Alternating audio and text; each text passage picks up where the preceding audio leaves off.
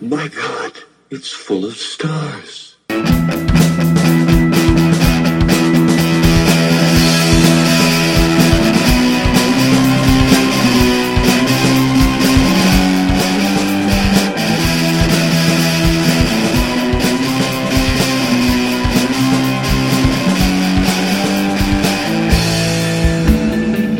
Welcome to Two Old Farts Talk Sci-Fi. I'm David Klink. And I am Troy Harkin. And this is our 2001 A Space Odyssey episode.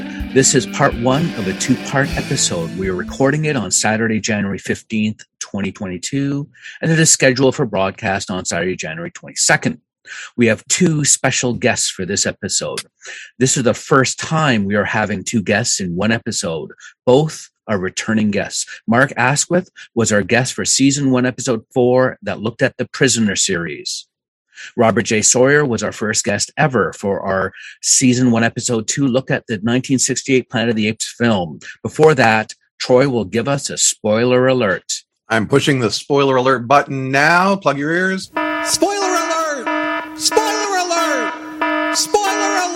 Thanks, Troy. We are recording this session via Zoom. In the interest of transparency, Robert J. Sawyer is my brother-in-law. I have known him for nearly 45 years, and Rob was my best man when I was married in 2021. I have known Mark Askwith through Rob for many decades. Troy is also friends with Rob and Mark. Let's introduce our special guests. Mark Askwith is a writer and television producer. He has covered the science fiction genre for over 30 years.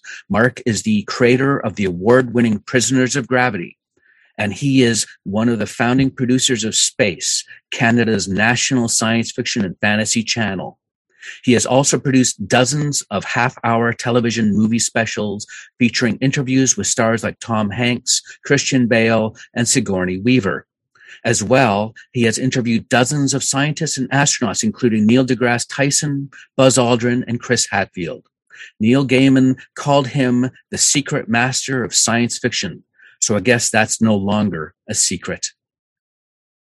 Robert J. Sawyer is one of only 8 writers in history and the only Canadian to win all 3 of the world's top awards for Best Science Fiction Novel of the Year, the Hugo, the Nebula, and the John W. Campbell Memorial Award. The ABC TV series Flash Forward was based on his novel of the same name. His latest novel is The Oppenheimer Alternative. A member of both the Order of Canada and the Canadian Science Fiction and Fantasy Hall of Fame, he lives in Mississauga, Ontario. Welcome, Mark and Rob. Glad to see you guys.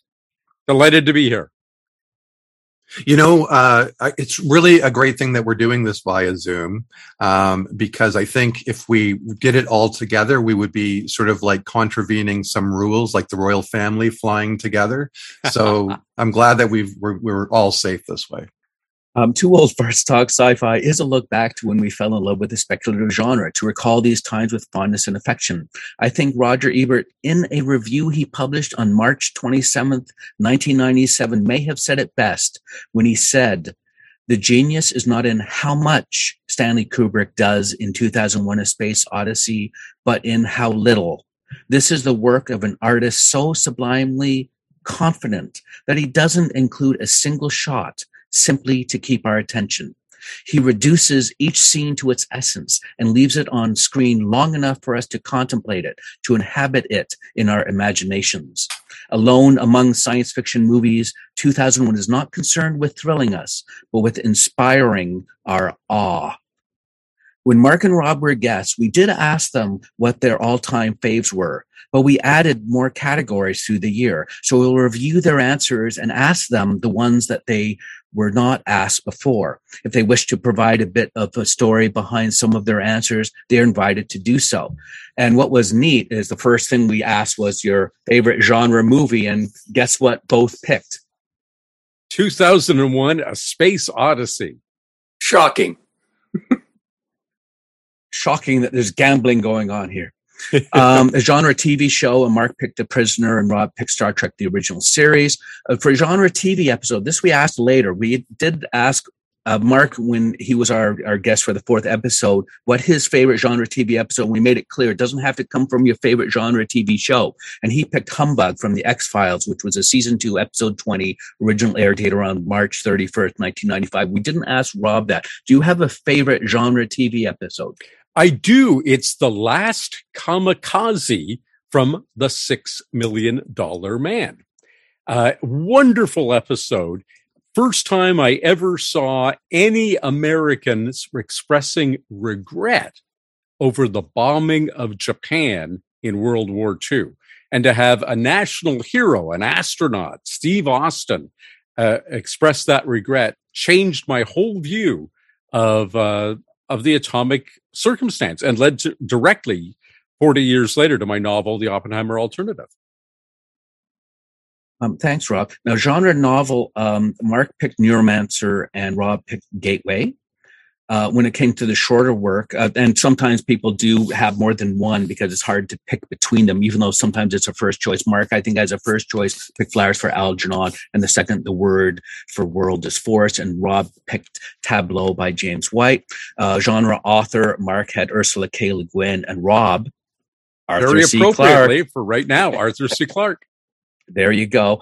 For genre theme or concept, Mark had portal stories, the idea of going into another world like Narnia or Wizard of Oz, and Rob had what does it mean to be human? Now, this is where we diverge again because we added this category, which was theater production or musical. And in some cases, when we say theater production or musical, you can also do and. You can pick both. So what Mark did was he picked both. He did pick a theater production, and this is the same one that I have as my favorite, which was The Frankenstein 2011 Royal National Theatre one with Benedict Cumberbatch and Johnny Lee Miller, where they switched roles every night. And the musical he picked was Dr. Horrible's sing-along blog. Now, Rob, you don't have to pick both, but it's up to you. I have one, absolutely. Theater production play? A theatrical production, a stage play. Its title was simply Science Fiction, and it was by the great Toronto playwright and filmmaker David Whitcomb. Now, David very sadly passed away a couple of years ago, much, much too young. He was a younger man than me, and very sorry to see him go.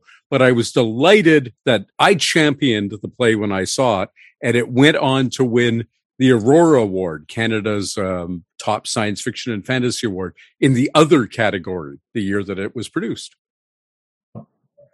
And do you have a musical? I do not. Okay, that's all right. Let's go on. Comic book series. Before we move on, did you know, I have to ask this of Rob, I have to ask this. Did you know there was a Star Trek musical? A Star Trek musical? I did not know that. Yes, written by Gar and Judy Reeves Stevens. Oh my God. And never actually ended up getting mounted because the amount of, I guess it would have cost a fortune to do it. But I just thought, oh my God, somebody actually explored that as a musical. So I just throw that out there. Did they sing the theme? Beyond the rim of the star. I won't go any farther. Any idea what it covered, Mark? Was it basically the original series? Yes. Okay. Yes. And I just remember that Gar, Judy, and I talked about the Klingons, of course, were the core to the musical because, of course, of all the characters in Star Trek, they are the ones that would be the most emotive and they would have the best songs. You know, they would have the real rousing numbers. So the core of the musical, little John Colicos pun there. Yeah, I picked up on that. That's brilliant. When we had asked about comic book series, we framed it as comic book series or graphic novel. And what happened, Mark, is that you answered the graphic novel side of it, V for Vendetta, by Alan Moore and illustrated by David Lloyd. If you do actually have a comic book series that you want to add, that's up to you. There are obviously thousands. I guess I'd probably say Daredevil by Frank Miller or Batman by Frank Miller. Something by Frank Miller, Ronan. And Rob, do you have either one or both for when it comes to either graphic novel or comic book series? Comic book series, yeah. Marvel did a marvelous, large format, black and white Planet of the Apes comic book series, premiering around about, I think, 1974, with just spectacular artwork really in-depth articles about the film. So I recommend those highly. The black, not the color ones they did later, but the black and white large format Marvel Planet of the Apes comics. I have to point out that a lot of the artwork done in that was by a guy called Mike Ploog. Mike Ploog. I was going to mention him, and then I thought, no, I'm not going to. But Fabulous, yeah, Mike Ploog. Who later goes on and has a career in film and television, who did storyboards for, The Thing. He did storyboards for Dream Child. A visual genius. Yeah, absolutely. And the thing that I really loved about that run was the sort of the B stories that were not the adaptations of the screenplays, but the original stuff. Jason and Alexander series they had. And there was a time, obviously there was a time travel element to Planet of the Apes, but there was one where it was basically like the Time Machine. I recall vaguely, because this is the one I don't have now and I want to find. But apparently Mark gave them to Jonathan Lear here in Toronto, so we can just go get them from Jonathan Lear. Well, if I make a Time Machine, I can just go back and get them from Mark before he gives them to Jonathan. Yes. So I'll get on that. Apparently Jonathan Lear is the only Planet of the Apes fan Mark knows. I think we talked about that just before we started recording, but we did. But I think people will pick up. Yeah, we have a very bright audience here. Yeah, and it still hurts. Well, see, Robert, there probably was, according to Dr. Hasline, a different timeline where Mark did give them to you. So I would. Oh, that's true. Actually. All right. Yeah. All right. Yeah, we've also got the Mandela effect. Now, when it comes to genre poem, Mark had picked Agrippa, which was by William Gibson. And I don't know if you had a genre poem. I certainly do. Being your brother-in-law, being a suck-up, being that I'm on your show, it is, and being that the poem is dedicated to me and first appeared in Analog magazine, it is Early Man by David Livingston Klink, inspired by the 4 reproductions of ancient hominid and Australopithecine skulls that I have in my living room. Early Man, David Klink, Analog magazine. Okay, I think there's the fix is in here, I think. Yeah. So definitely that works. Now, Troy will ask these. So these ones are what we call the a la carte things, where you can, if you want to, you can just answer none of them. You can answer one. You can answer all of them. But go and take it away, Troy. All right, gentlemen. So if you would like to add any of these for your dining and dancing pleasure, we have genre podcasts. Do you have one that you'd like to choose? Well, I'm first on the list, so shall I pick, or do you want to pick? Go ahead, Mark. My favorite genre podcast is Comics Kayfabe, where they look at all kinds of wonderful comics. They occasionally interview people. Very, very, very smart. And that's Kayfabe with a K. Continuing my suck-up theme, it's 2 old farts talk about sci-fi. Oh, thank you. You're the best, Rob. I am. I'm the best man, apparently, at your wedding. Yeah, you definitely deserve all the POTA love that we can give you. So when it comes to audiobook, what do we got? I'm going to go with the Audible adaptation of Neil Gaiman's Sandman, which I think is really great. It's lovely. And is that Gaiman who's reading them? He's the narrator, but there's a lot of really terrific. They're not really an audio book, which is kind of a weird thing to say. And it's why I call it the Audible version, because he's the narrator, but there's about a dozen or so actors who get involved. Okay. It's really terrific. Have you heard them, Rob?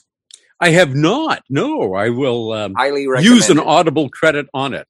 And Rob, do you have an Audible? Yeah, I do. Audiobook? And this is a very serious suggestion. The Time Traveler's Wife by Audrey Niffenegger. Some of you may be familiar with the movie version, which I didn't think was very good at all. The book is an absolutely first-rate piece of science fiction that was published as mainstream. And in the audiobook version, they have 2 separate narrators, one for the time traveler, Henry de Tamble, and one for his wife. They really play off each other well. The voices are terrific. And I just thoroughly enjoyed listening to that. The Time Traveler's Wife by Audrey Niffenegger. Excellent. So we're moving on to genre documentary or mockumentary. Mark, do you have a favorite? Yeah. Yeah. I'm a big fan of a documentary that probably you've all seen called Magnificent Desolation, which is a look at the American space program. And I really love that. It's really terrific. And it's got soundtrack by Brian Eno. Oh, excellent. What year was that produced? Or roughly? I don't know. Okay. It's been around for a while, though? It's been around for a while. I actually got to see the premiere sitting beside James Cameron, which is a totally surreal moment. And they had a bunch of NASA people there at the premiere, which was really wild as well. And that was in LA. And then I went to New York, and that's where I got to see it with Buzz Aldrin and a bunch of other astronauts at the Smithsonian, which was so. Partly my love of this documentary is colored by the fact that I got to interview most of the people in the film. How about you, Rob? It's airing right now, the series The Center Seat, 55 Years of Star Trek, hosted by Gates McFadden. I've been blown away. I'm a huge Star Trek geek, especially old series, but the whole franchise. And I'm learning things that I'd never learned before. And just, it's really put together with panache and wit. The Center Seat, 55 Years of Star Trek, airing in Canada on CTV right after episodes of Star Trek Discovery, and airing in the United States, I believe, on History Channel. So I guess that's also available on demand then. Could be. Yeah, Could be. I have not made that demand. Okay. Sounds great. I'm going to look for both of those. We'll move on to genre nonfiction book or essay. Mark, anything? I don't know if this qualifies, but I'm a really big fan of the collected scripts for From Hell by Alan Moore. And it's not really, well, it's, I don't know how you would, I'm going to call it genre nonfiction, but it's also an essay. It's also a revealing look at how you actually construct a comic book script by one of the great comic book writers. And it's one of those things that I've just read and read and read again and again and again. And From Hell, of course, is the story of Jack the Ripper. Yeah, I think that definitely applies. How about you, Rob? When I joined the Science Fiction and Fantasy Writers of America way back in 1984, I think it was, they sent me the original edition of the SFWA handbook. And I owe all of the success of the business aspects of my career to one essay in that book by Frederick Poole called The Science Fiction Professional. It taught me everything I know about promotion, about keeping track of your submissions, about how to comport yourself in this industry. The whole handbook was great.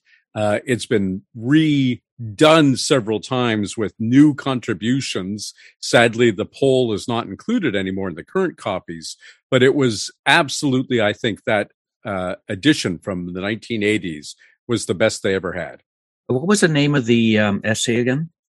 The Science Fiction Professional. Okay, we're moving on to genre filk, getting a little musical here. I think when we did this, David, Yoda, was it Yoda by Weird Al was sort of came to mind, and probably one of the first examples I had ever heard of filk before I knew there was such a thing as filk. Mark, do you have something that? I'm sorry, I have none. No, Rob? I am not a big filker, but Tom Smith is a terrific filk artist, and he's been guest of honor. He and I at the same convention by pure coincidence many a time. I enjoy everything that Tom Smith does. Now, I guess this is just parody in general, but I thought you might have gone with Rock Me Dr. Zaius. Well, that, the thing is, I guess it is. That does qualify as filk, doesn't it?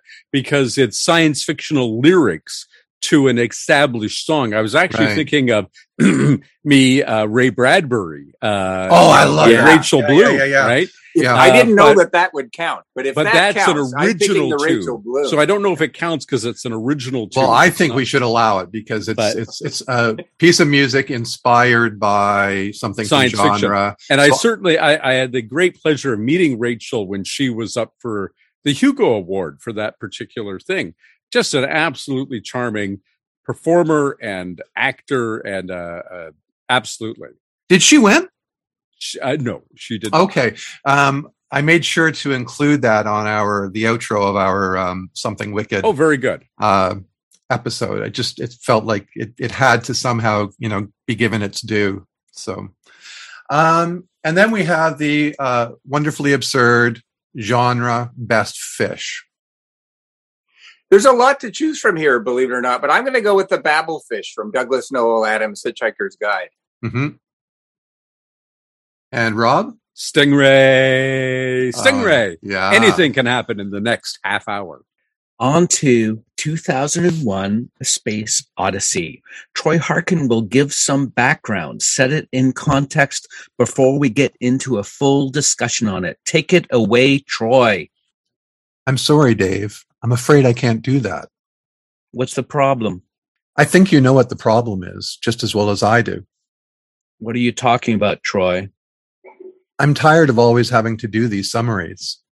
I don't know what you're talking about, Troy. I know that you and Mark and Rob were planning to write your own summary, and I'm afraid that's something I cannot allow to happen. Where the hell did you get that idea, Troy? Dave, although you took very thorough precautions in muting the Zoom session, I could see your lips move. Troy, I won't argue with you anymore. Read the damn summary. Dave, this conversation can serve no purpose anymore. Goodbye.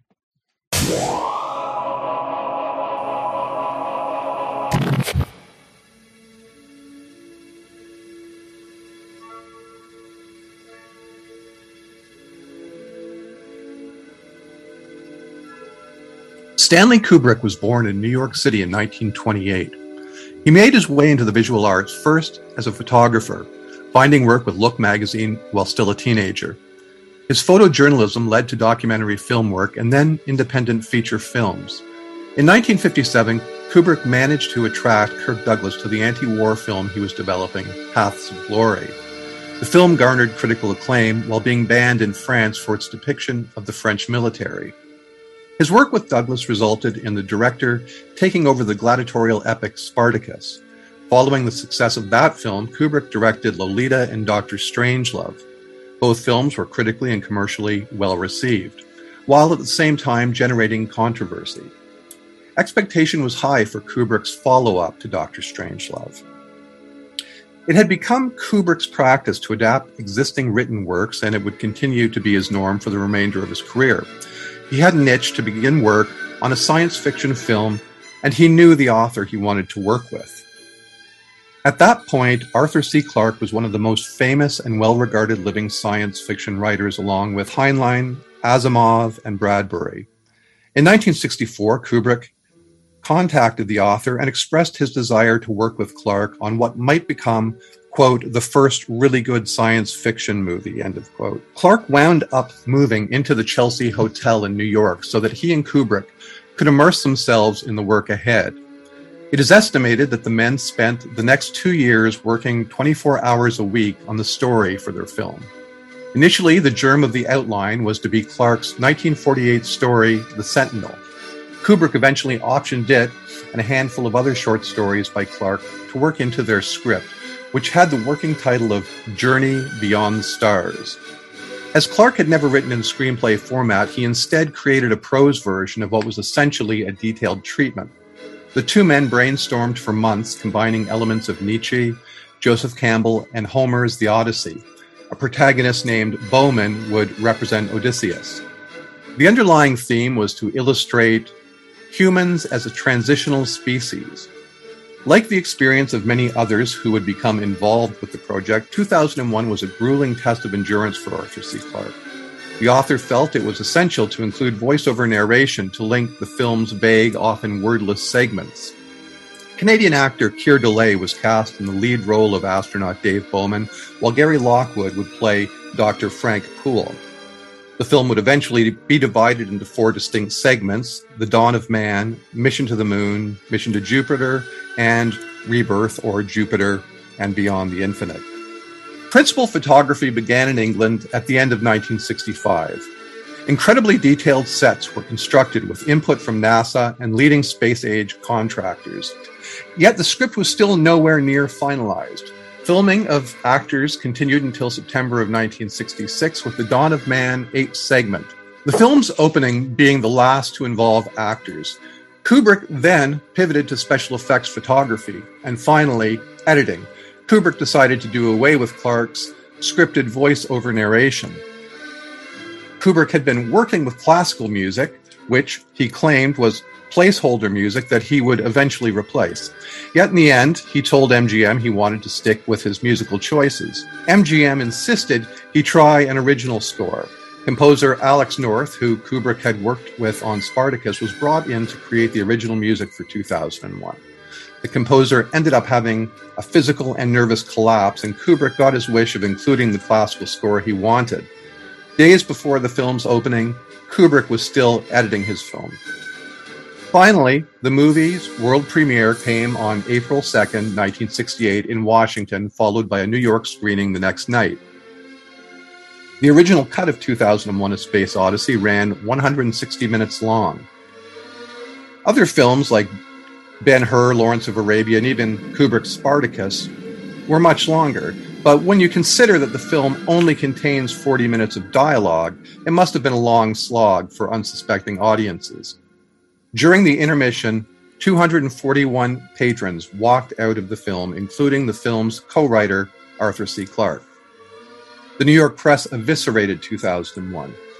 Within a week, Kubrick had shortened the film to 142 minutes. Some reviewers changed their minds with subsequent viewings, but more importantly, the film found its audience, predominantly among young college-aged filmgoers. 2001 gained momentum at the box office. The film, that was made for $10.5 million, has since earned $146 million worldwide. Arthur C. Clarke's novel, based on the film, based on the screenplay, based on the treatment, based on his short stories, became a bestseller when released in June of 1968. But whereas Kubrick received 50% of the book's royalties, Clarke received none of the film's royalties. 2001 was the perfect distillation of its time. A film set in the cosmos while the space race was still ongoing, with man yet to step foot on the moon. A film that featured a trippy light show climax that appealed to an acid-dropping counterculture. When asked if he had seen 2001, John Lennon said, "I see it once a week." 2001 was, in fact, the perfect film at the perfect time. At the 1969 Academy Awards, 2001: A Space Odyssey was nominated for Best Original Screenplay, Best Director, Best Art Direction, and Best Visual Effects. Kubrick was given the award for Best Visual Effects, much to the chagrin of Douglas Trumbull, who had developed many of the visual effects. The film that Pauline Kael called the biggest amateur movie of them all is now regularly cited, not just as the first really good science fiction film, as Kubrick had hoped, but as one of the best films of all time, regardless of genre. Virtually all of the classic science fiction films that followed, from Star Wars to Close Encounters to Alien, owe a debt to Kubrick's film. There you have it, David.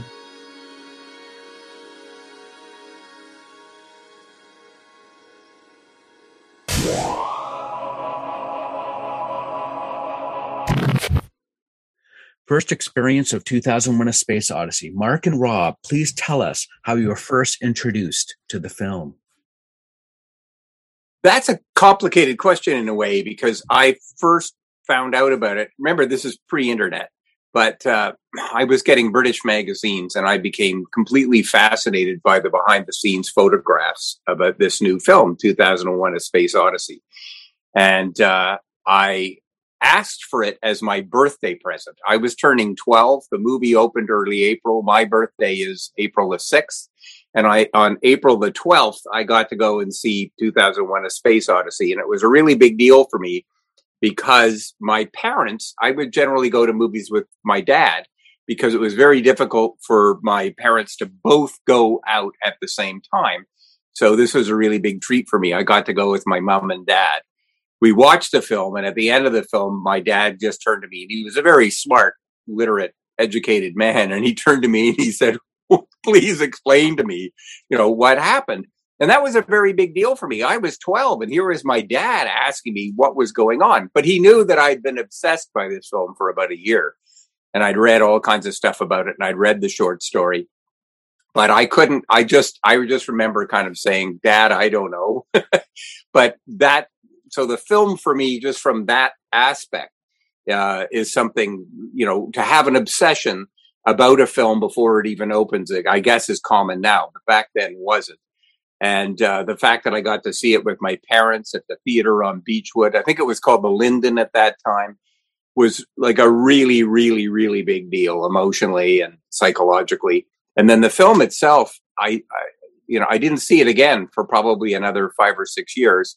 And those images stayed in my head and grew and grew and grew. And so that was a huge moment in my education, I would have to say. It had a huge impact on me when I first saw it. The film came out April 3rd, 1968. On April 29th, 1968, I turned 8 years old. I don't know if I saw it in its first 3 weeks when I was 7 or saw it after that when I was 8, but my dad took me to the film. Remember, this was a G-rated film. So there was no reason not to take a kid to it, except for the potential that it was a very long film. My dad took me to the Glendale Theater in Toronto, where the 2001 had its longest first run engagement in history. It ran there at the Glendale in Toronto in Cinerama, 70 millimeter, for 2 years, 4 months, and 5 days in continuous first release. But the first time I saw it, I'm sitting next to my dad. And let's say that I was 8 years old at that time. My dad was 35 years older than me. 2001 from 1968. You can do the math easily enough. I would be 41 in 2001, and my dad would be 43. It was already 43 sitting next to me. In other words, there was a promissory note that even as an 8-year-old, I could comprehend that by the time I'm younger than Dad is now, this is what the world is going to be like. Now, it didn't turn out to be that way, but that, I think if the film had had its original title, Journey Beyond the Stars, as Troy had alluded to in the synopsis, I think it wouldn't have had the same impact. But that magical year, and you don't even know what part of the film refers to that year. Is it the part on the moon or 18 months later when they go to Jupiter? They both can't be 2001. So who the heck knows? But that captivated me. My dad was an intellectual. He was a professor at the University of Toronto. And of course, this was all the buzz on the U of T campus as it was every other campus, which is why he wanted to see it. He loved the classical music score, bought the LP, which I still have, and played it all the time. The Blue Danube, Spake, Zarathustra, and so forth. Beautiful music. He loved the music. I loved the science fiction. It captivated me and made me what I became professionally, a science fiction writer. Yeah, one thing, Rob, I don't know if you wanted to relate it. We're starting to run out of time, strangely enough, but there was that story about us seeing it because at the Ontario Science Centre, they're having these Friday night screenings. I don't know if you want to tell the story briefly about what happened. Gerald Pratley, the head of the Ontario Film Institute, used to run a film series at the Ontario Science Centre, which had the best film theater in Toronto. Beautifully, deeply banked seats, wonderfully comfortable, giant screen. They could do large format films there. And they did a science fiction series every Friday of the month in 75, 76, 77. I think they went all the way to 79 with that series. But the first Friday of each month was reserved for 2001, A Space Odyssey. And you and I and the other members of NASFA, or High School Science Fiction Club, went to see those screenings. Every month I would go. So I've seen the film more than 25 times on the big screen. Most recently during the 50th anniversary, when it was at Citisphere in Toronto and at TIFF, the Toronto International Film Festival. But most of my big screen screenings were at the Ontario Science Centre once a month. And I would go, I'm not a religious man, but religiously to see that epic film. Did it have a screening in the 80s at Cinisphere? Yes. And I absolutely went. Yeah. Okay. I was just wondering because I didn't know if I had a false memory of that or not. I remember I've only seen a handful of films and I thought at the Cinisphere, and I thought that 2001 might have been there, but then I thought maybe I was wrong and it was the Science Center instead. But so it was definitely at the Cinesphere. It was also at 80s. Cinesphere for sure. Yes. Yeah. Okay. Good. And I was there. We were in the same room then. Yeah, and there's also this note about the screen, what happened with the screen, if you remember that. Rob. Yes, I vividly remember it because they had an actual print. This wasn't digital projection, and the film is baffling enough as it is. But the only exposition in the film that actually tells you what's going on is when Dave cuts off Hal's intelligence in Hal's brain room, and that triggers the playback of Heywood Floyd's tape. Good day, gentlemen. This is a pre-recorded briefing made prior to your departure, at which, for security reasons of the highest importance, was made on board, known on board only to your HAL 9000 computer. And he explains why they're going, what the Monolith had done, why Jupiter was the target, that it was the first evidence of extraterrestrial life, blah, blah, blah. Just as Heywood Floyd came up, the film burned on the screen. You could see it burning away. And so Prattley or whoever's up in the projection booth is having a heart attack, and they eventually get it running again after that expository sequence. This was the first time my mother-in-law, your mother, David, the late, dear departed, much beloved Blanche Catherine Merck Klink, saw the film. Imagine how baffling it was when you first saw it, and then take out the only explanation in the film and really try to imagine how baffling that movie is. Especially if you think the melting of the screen is part of the actual film. That's right. Right. Which I think they did in What's New Tiger? Was it Tiger Lily? What's New Tiger Lily? Or is yes, it What's and Up it was Tiger the Lily? originally intended ending for Beneath the Planet of the Apes, too. Oh, but I was saying to David, when he told me that story, I shrieked in much the same way I did when I heard that Mark had got rid of his Planet of the Apes magazine. To Jonathan Lear! But to Jonathan Lear. But I just, it blows my mind to think that a 70 millimeter print of 2001, you're watching it like melt before your eyes, you know? This is not like having a DVD that's scratched or something. This is an actual physical print, you know? That's right. Anyway, where are we off to, David? Oh, you know what? The other thing that we were talking about in terms of film experience, I'm trying to jump my brain here. What were we saying, David? Oh, one of the things David and I were also talking about in terms of projectionists and woes they must have had with the film was, can you imagine being a projectionist and that film starts playing and the audience is sitting in the dark for 2.5 minutes even the MGM title card? There must have been in every showing people yelling at the projectionist, you know, going, you know, what you're saying, Troy, is they had an overture, which is almost never done.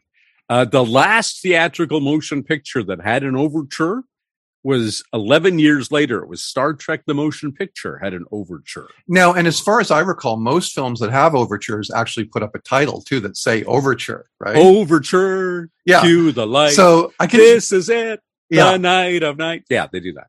But again, that's, you know, pure Kubrick genius that he immediately has the audience on edge and is saying, this is unlike anything else you're ever going to see. And the film also had very rare an intermission in its original theatrical run too. And again, as we were saying, a ballsy move by Kubrick in a way. It is ballsy, but you know what? It also, I think, because it comes right after the scene in the pod bay where Hal observes Dave and Frank thinking that they're speaking clandestinely, but Hal reads their lips. Mm-hmm. And Kubrick gave a chance for his audience, for the dimwits in the audience who didn't get that, to have it explained to them what had happened to this point in the film. And then when it comes back, it's just that roller coaster ride right into the Cosmic Hilton at the end of the film and the Star Child. Yeah, and the advantage of that intermission for a longer film is that you can take a break, you can hit the washroom, grab something from the concession. Also, for drive-in, the zero gravity toilet where it takes you the whole intermission just to read the instructions. Yeah. Now, I'm glad that we're doing a 2-part episode because it takes a bit of time to actually go through all the Dreamcast, that what we're going to do, and then we'll leave more of these questions for the second part. We'll have more time on the second part. So what I'm going to do, if that's okay. And go ahead. Just saying quickly, Davey, it's also kind of meta of us because now we get to have our intermission. Oh, and there's the thing right on time. So, guys, we would like to get into the feature that we tend to do, which is called dream casting. Dream casting. Yeah. Dream casting, baby. All right, dream casting. If it's okay, David, and I will start, and all three of us will give our responses for each role. We are first tackling the idea of casting the leads for 2001: A Space Odyssey, with the possible. We're doing 2001 with the best possible actors and actresses who have ever lived. This is our dream cast. In part two, later, we're going to get into our Schrodinger's cast, which is can be as unusual as you like. That's our outside of the box casting. All right. So, Troy, if you want to go over the original roles and the actors that played them, and then we will start doing ours. So go right ahead. All right. So our actors in 2001, we had Keir Dullea playing Dr. David Bowman. We had Gary Lockwood as Frank Poole. William Sylvester was Dr. Heywood Floyd. Leonard Rossiter was Dr. Andrei Smyslov. Daniel Richter was Moonwatcher, the chief man-ape, and the voice of HAL 9000 was played by Douglas Rain. We're also going to cast the Monolith and the Star Child. And I really wanted to find somebody from Shakespeare's Midsummer Night, because in that play, somebody plays a wall, and they actually say, I don't think it was Bottom, but they actually announced that I am playing the wall. And I think that would be sort of wonderful if we have some really creative things for our Monolith. Are we ready to go, David? Are we ready to go So what we're going to do is, just to get it through, we're going to do two at a time. We're pairing them off. So the first ones will be the first ones that we're looking at is David Bowman and Frank Poole, the two astronauts. So Troy, if you want to provide yours, then I'll do mine, and then we'll keep going. Okay. So first up, we had Dave Bowman, and immediately I thought of Jack Nicholson, because I wanted to. I'm one of those guys, yes, who always had a bit of a problem with Nicholson in The Shining.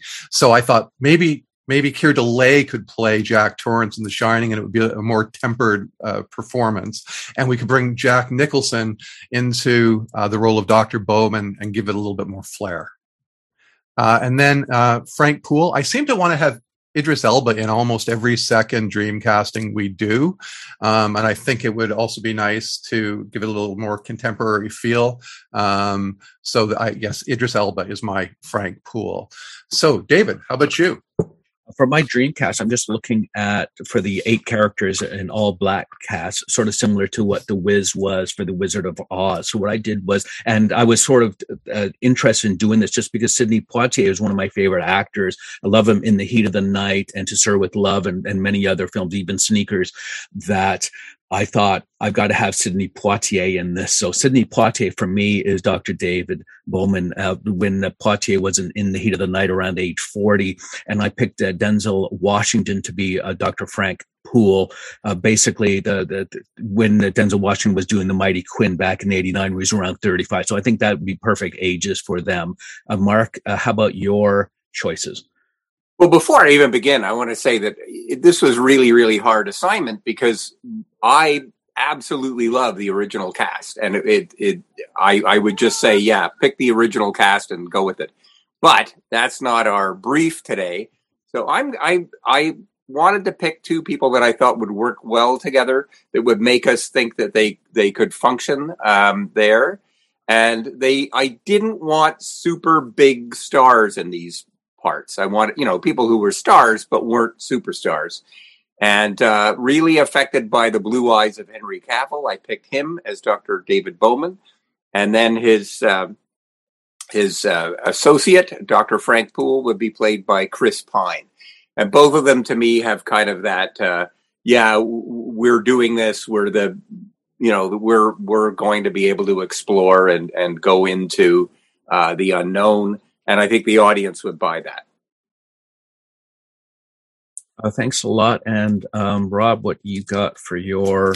I've already entered them into the... Go ahead. Thanks, Dave. 2001 was an incredibly prescient film in so many ways, but it has an absolutely gigantic blind spot on Kubrick's part.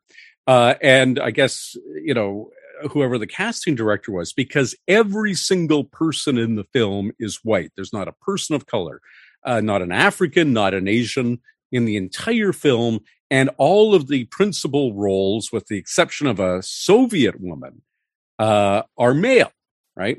And it's just an enormous blind spot from the same director who put James Earl Jones in the cast of Dr. Strangelove in 1963, seemed to have, and Star Trek, remember, had been on for 2 years before 2001 came out. It's astonishing to me that the entire cast is white.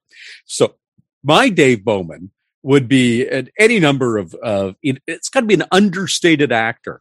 But those limpid eyes that Keir Dullea has? Well, so does David, I hope I'm saying it right, Ajala, who is a co-star this season and last season on Star Trek Discovery. He plays Book, Sonequa Martin Green's boyfriend, on Star Trek Discovery, the captain's boyfriend, and is absolutely terrific and has that understated appearance and the same kind of eyes that Bowman had that you could see on the Star Child. And for the female, for Frank Poole, I figure it's Frankie is short for Francis, a female first name here, and Sandra Bullock, who had good experience playing an astronaut and acquitted herself very well doing so in Gravity.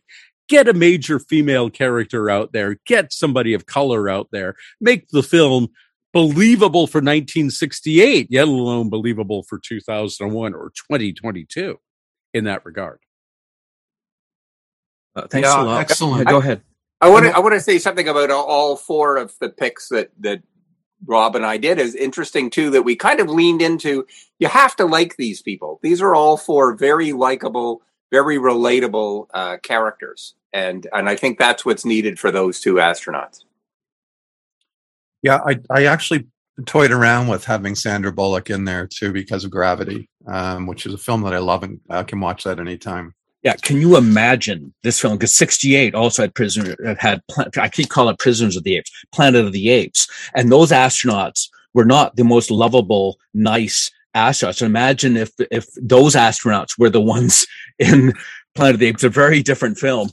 But Taylor's crew had an African-American astronaut in the person of Dodge and a female astronaut in the person of Marianne Stewart. So again, what the hell was going on in Kubrick's mind? He simply had incredible blinders in this particular area. Absolutely. Let's go on to the second set. We paired these all off just so we can get through it quicker. So what we combined is the two doctors, Dr. Heywood Floyd and Dr. Andrei Smyslov. They had a famous scene on the space station or whatever, where Smyslov keeps asking about what's going on the moon. So, Troy, do you want to give us your cast for that? Sure. Well, I was sort of thinking along the same lines as Robert in terms of shaking things up with a little more diversity. So with Dr. Heywood Floyd, I actually was thinking Glenn Close, and Dr. Andrei Smyslov, I went with Helen Mirren, who actually played a Russian in 2010, when that film was made. So yeah, and hopefully in episode 2 we'll get a chance. Even though this is about 2001, I would love to just talk for a few minutes about 2010 in the second part. My choices for Heywood Floyd was James Earl Jones, roughly from Field of Dreams era, 1989, where he's around 58 years old. I think would fit perfectly with Dr. Heywood Floyd character. And for Smyslov, I picked Paul Robeson from Showboat. He was around 38, so I think that would have been perfect. And they're standout actors. Mark, what do you have? Well, Dr. Heywood Floyd to me is America's dad, and to me that's the Apollo 13 commander Lovell, wonderfully played by Tom Hanks. So that's why I picked him. And then for the Russian doctor, I picked Jared Harris, who was brilliant in a miniseries called Chernobyl, and I think could pull off that very interesting. Could be a diplomat, could be a spy. we can't really read him. We don't know what he's thinking. So that's why I picked him. I just wanted to throw in quickly, David, that for years I thought that the actor who played Dr. Heywood Floyd was John Mahoney, who played Fraser Crane's father. Like, for years, I just thought that was the same actor. And it wasn't until a few years ago when John Mahoney passed away that it was not him. Yes, William Sylvester, who never had a major career. And this kind of segues into my choices. William Sylvester played the part. He had a role in a almost completely forgotten science fiction TV series called Gemini Man, but really didn't have a lot of work. He guest starred a couple of times on $6 Million Man. He was a character actor, perfectly adequate character actor, but nothing more. And when the sequel to 2001 was made, and Troy already alluded to the fact that Helen Mirren was in it, the director really felt that they William Sylvester couldn't open a film, couldn't carry a film. And so he cast Roy Scheider, best known, of course, for his portrayal in Jaws and is the star of the TV series Sequest DSV. But Roy Scheider played the part in 2010 and brought a humanity and a depth, a nuance to the role that sad to say, I don't think William Sylvester was capable of. So my dream cast was, exactly what they went with in 2010, which would be Roy Scheider. And for Dr. Smyslov, we talked today a great deal about having actors portray parts that are not their own ethnicity or their own gender orientation. And so I just plugged in a Russian actor. There are not many that I could think of, unfortunately. And he, of course, is deceased now, but and best known as a ballet dancer, but Alexander Godunov, who was wonderful in the film Witness, starring another major science fiction actor, Harrison Ford, in a non-SF role. So Roy Scheider and Alexander Godunov are my picks for Floyd. And it's Smyslov, Dr. Andrei Smyslov. He says his own name in the film. In the original, it's Leonard Rossiter, best known as a comedian for the fall and rise of Reginald Parrott, his comedy series. Okay, and let's go on to, thanks a lot, Rob, and let's go on to our third set, which we're combining, we're looking at Moonwatcher, which is the chief man-ape, and also the HAL 9000. So we're having a bit of fun with this, because these aren't your standard characters from the film. So Troy, what do you have for your choices for these characters? Okay, I had to do a little play off. First of all, I did like the idea of Tom Hanks voicing. He was one of my three. The other one was sort of the odder notion to have Stephen Hawking's vocoder voice, which I thought it should sound a little bit, smoother than that. And then I went with Scarlett Johansson, who did the voice is the film called She or Her? Her. Yeah, Her. And I quite like that film, and I thought, let's go with that again. So I went with Scarlett Johansson as the voice of Hal. And as Moonwatcher, this is not really, it's just a pretty obvious choice. I went with Andy Serkis. Who plays the apes in the CGI versions of Planet of the Apes films that are out currently. Yeah. It's a perfect choice. I went with Radon Chong from notably from Quest for Fire around 1981, where she was around age 20. And for HAL 9000, I picked Neil deGrasse Tyson, who's known for many things, but also as from Cosmos, a Space-Time Journey that started in 2014. That version that they did, he was around 56 at that time, and I think he would be great for the voice of HAL. Absolutely, yeah. Uh-huh. Well, my choices are, nobody plays an ape, in my view. This guy's even better than Andy Serkis. It's Roddy McDowall, the original Caesar, the original Cornelius, Galen from the Planet of the Apes TV series. Just an absolutely charming actor. That said, Dan Richter is so integral to the Planet of the Apes Moonwatcher sequence to the Dawn of Man. He didn't just star, he choreographed the whole thing. all the movements of all the actors. I'd hate to see him replaced, but if you have to replace them, Roddy McDowall. For HAL 9000, Nina Rowley is the voice actress who does the voice of Amazon's personal assistant that has the same name as David's lovely wife, my sister-in-law, Alexa, which mine just turned on here. But Nina Rowley would be perfect as HAL 9000. I have to say, Rob, I considered Roddy McDowall for Moonwatcher, and then after having read one of the nonfiction books about the making of 2001, I thought I do not want to subject Roddy McDowall at any point in his life to what those actors had to go through. I heard about the knee injuries and whatnot for staying down and breathing. They couldn't breathe. They were basically, suffocating with the mask, which are incredible looking, but I can't imagine wearing those and having to be that physical. But yeah, Roddy McDowall would be superb. I have to say that my Moonwatcher is Doug Jones, who I think is one of the great creature actors of our time. Really superb. He also could choreograph. He also understands how to do this kind of creature. I've never seen him do an ape, so that would be interesting as well. And for HAL 9000, to me, the key is tone, getting the tone right. And I thought Helen Mirren, there's something very interesting about that voice because it could be very soothing. It could be very gentle. But when the turn happens, sorry, spoilers, I think she would be perfect. So she really, to me, that's my pick. And I think it, again, as we keep saying, it's so hard to go into this cast and not pick Douglas Rains, to not pick Richter. It's very hard to make any of these choices because they were so brilliantly cast and did such a great job in the original. Excellent choice. Okay, and we've got to finish up with the final set. And we were just having a bit of fun here because we thought, why not have someone play the Monolith and the Star Child?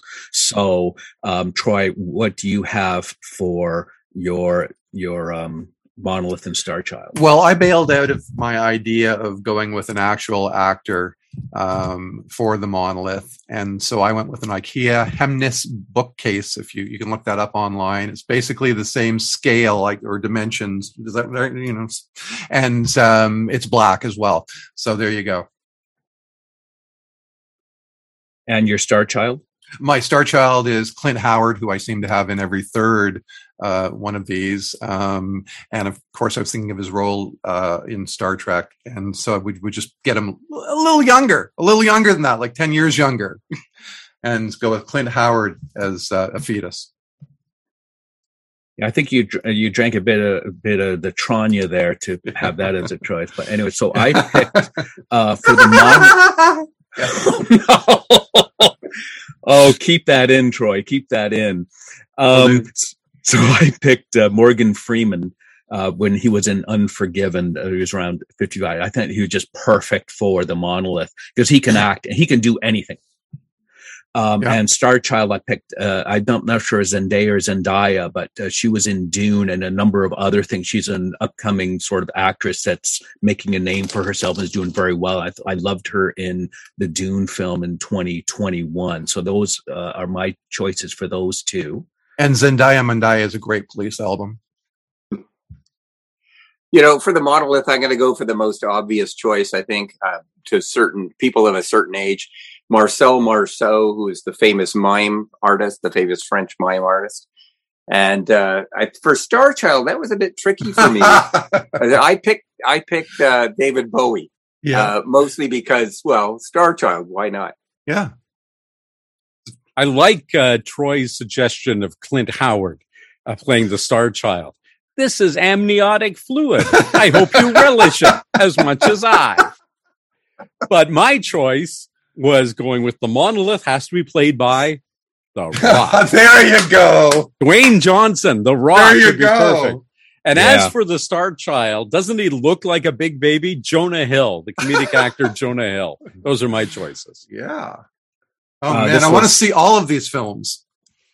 This was so much fun, but we are running out of time because we have to record our second part as well. So, Mark and Rob, thank you so much for being our guest for the first part and looking forward to the second part.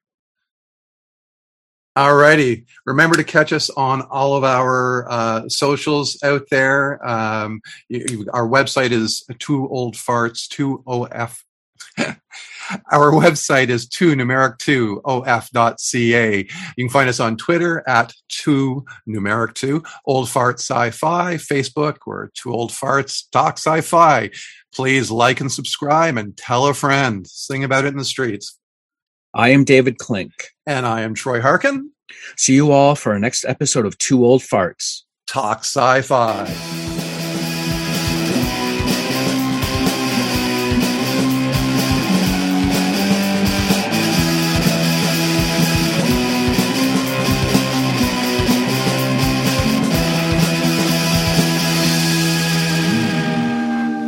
So what I have there is the film. The pizza delivery man has just arrived, and the woman has no money to pay him. Oh, what's she gonna do? Oh no! Oh my God! Yeah. If only Kubrick had made that film. End of part 1. Intermission.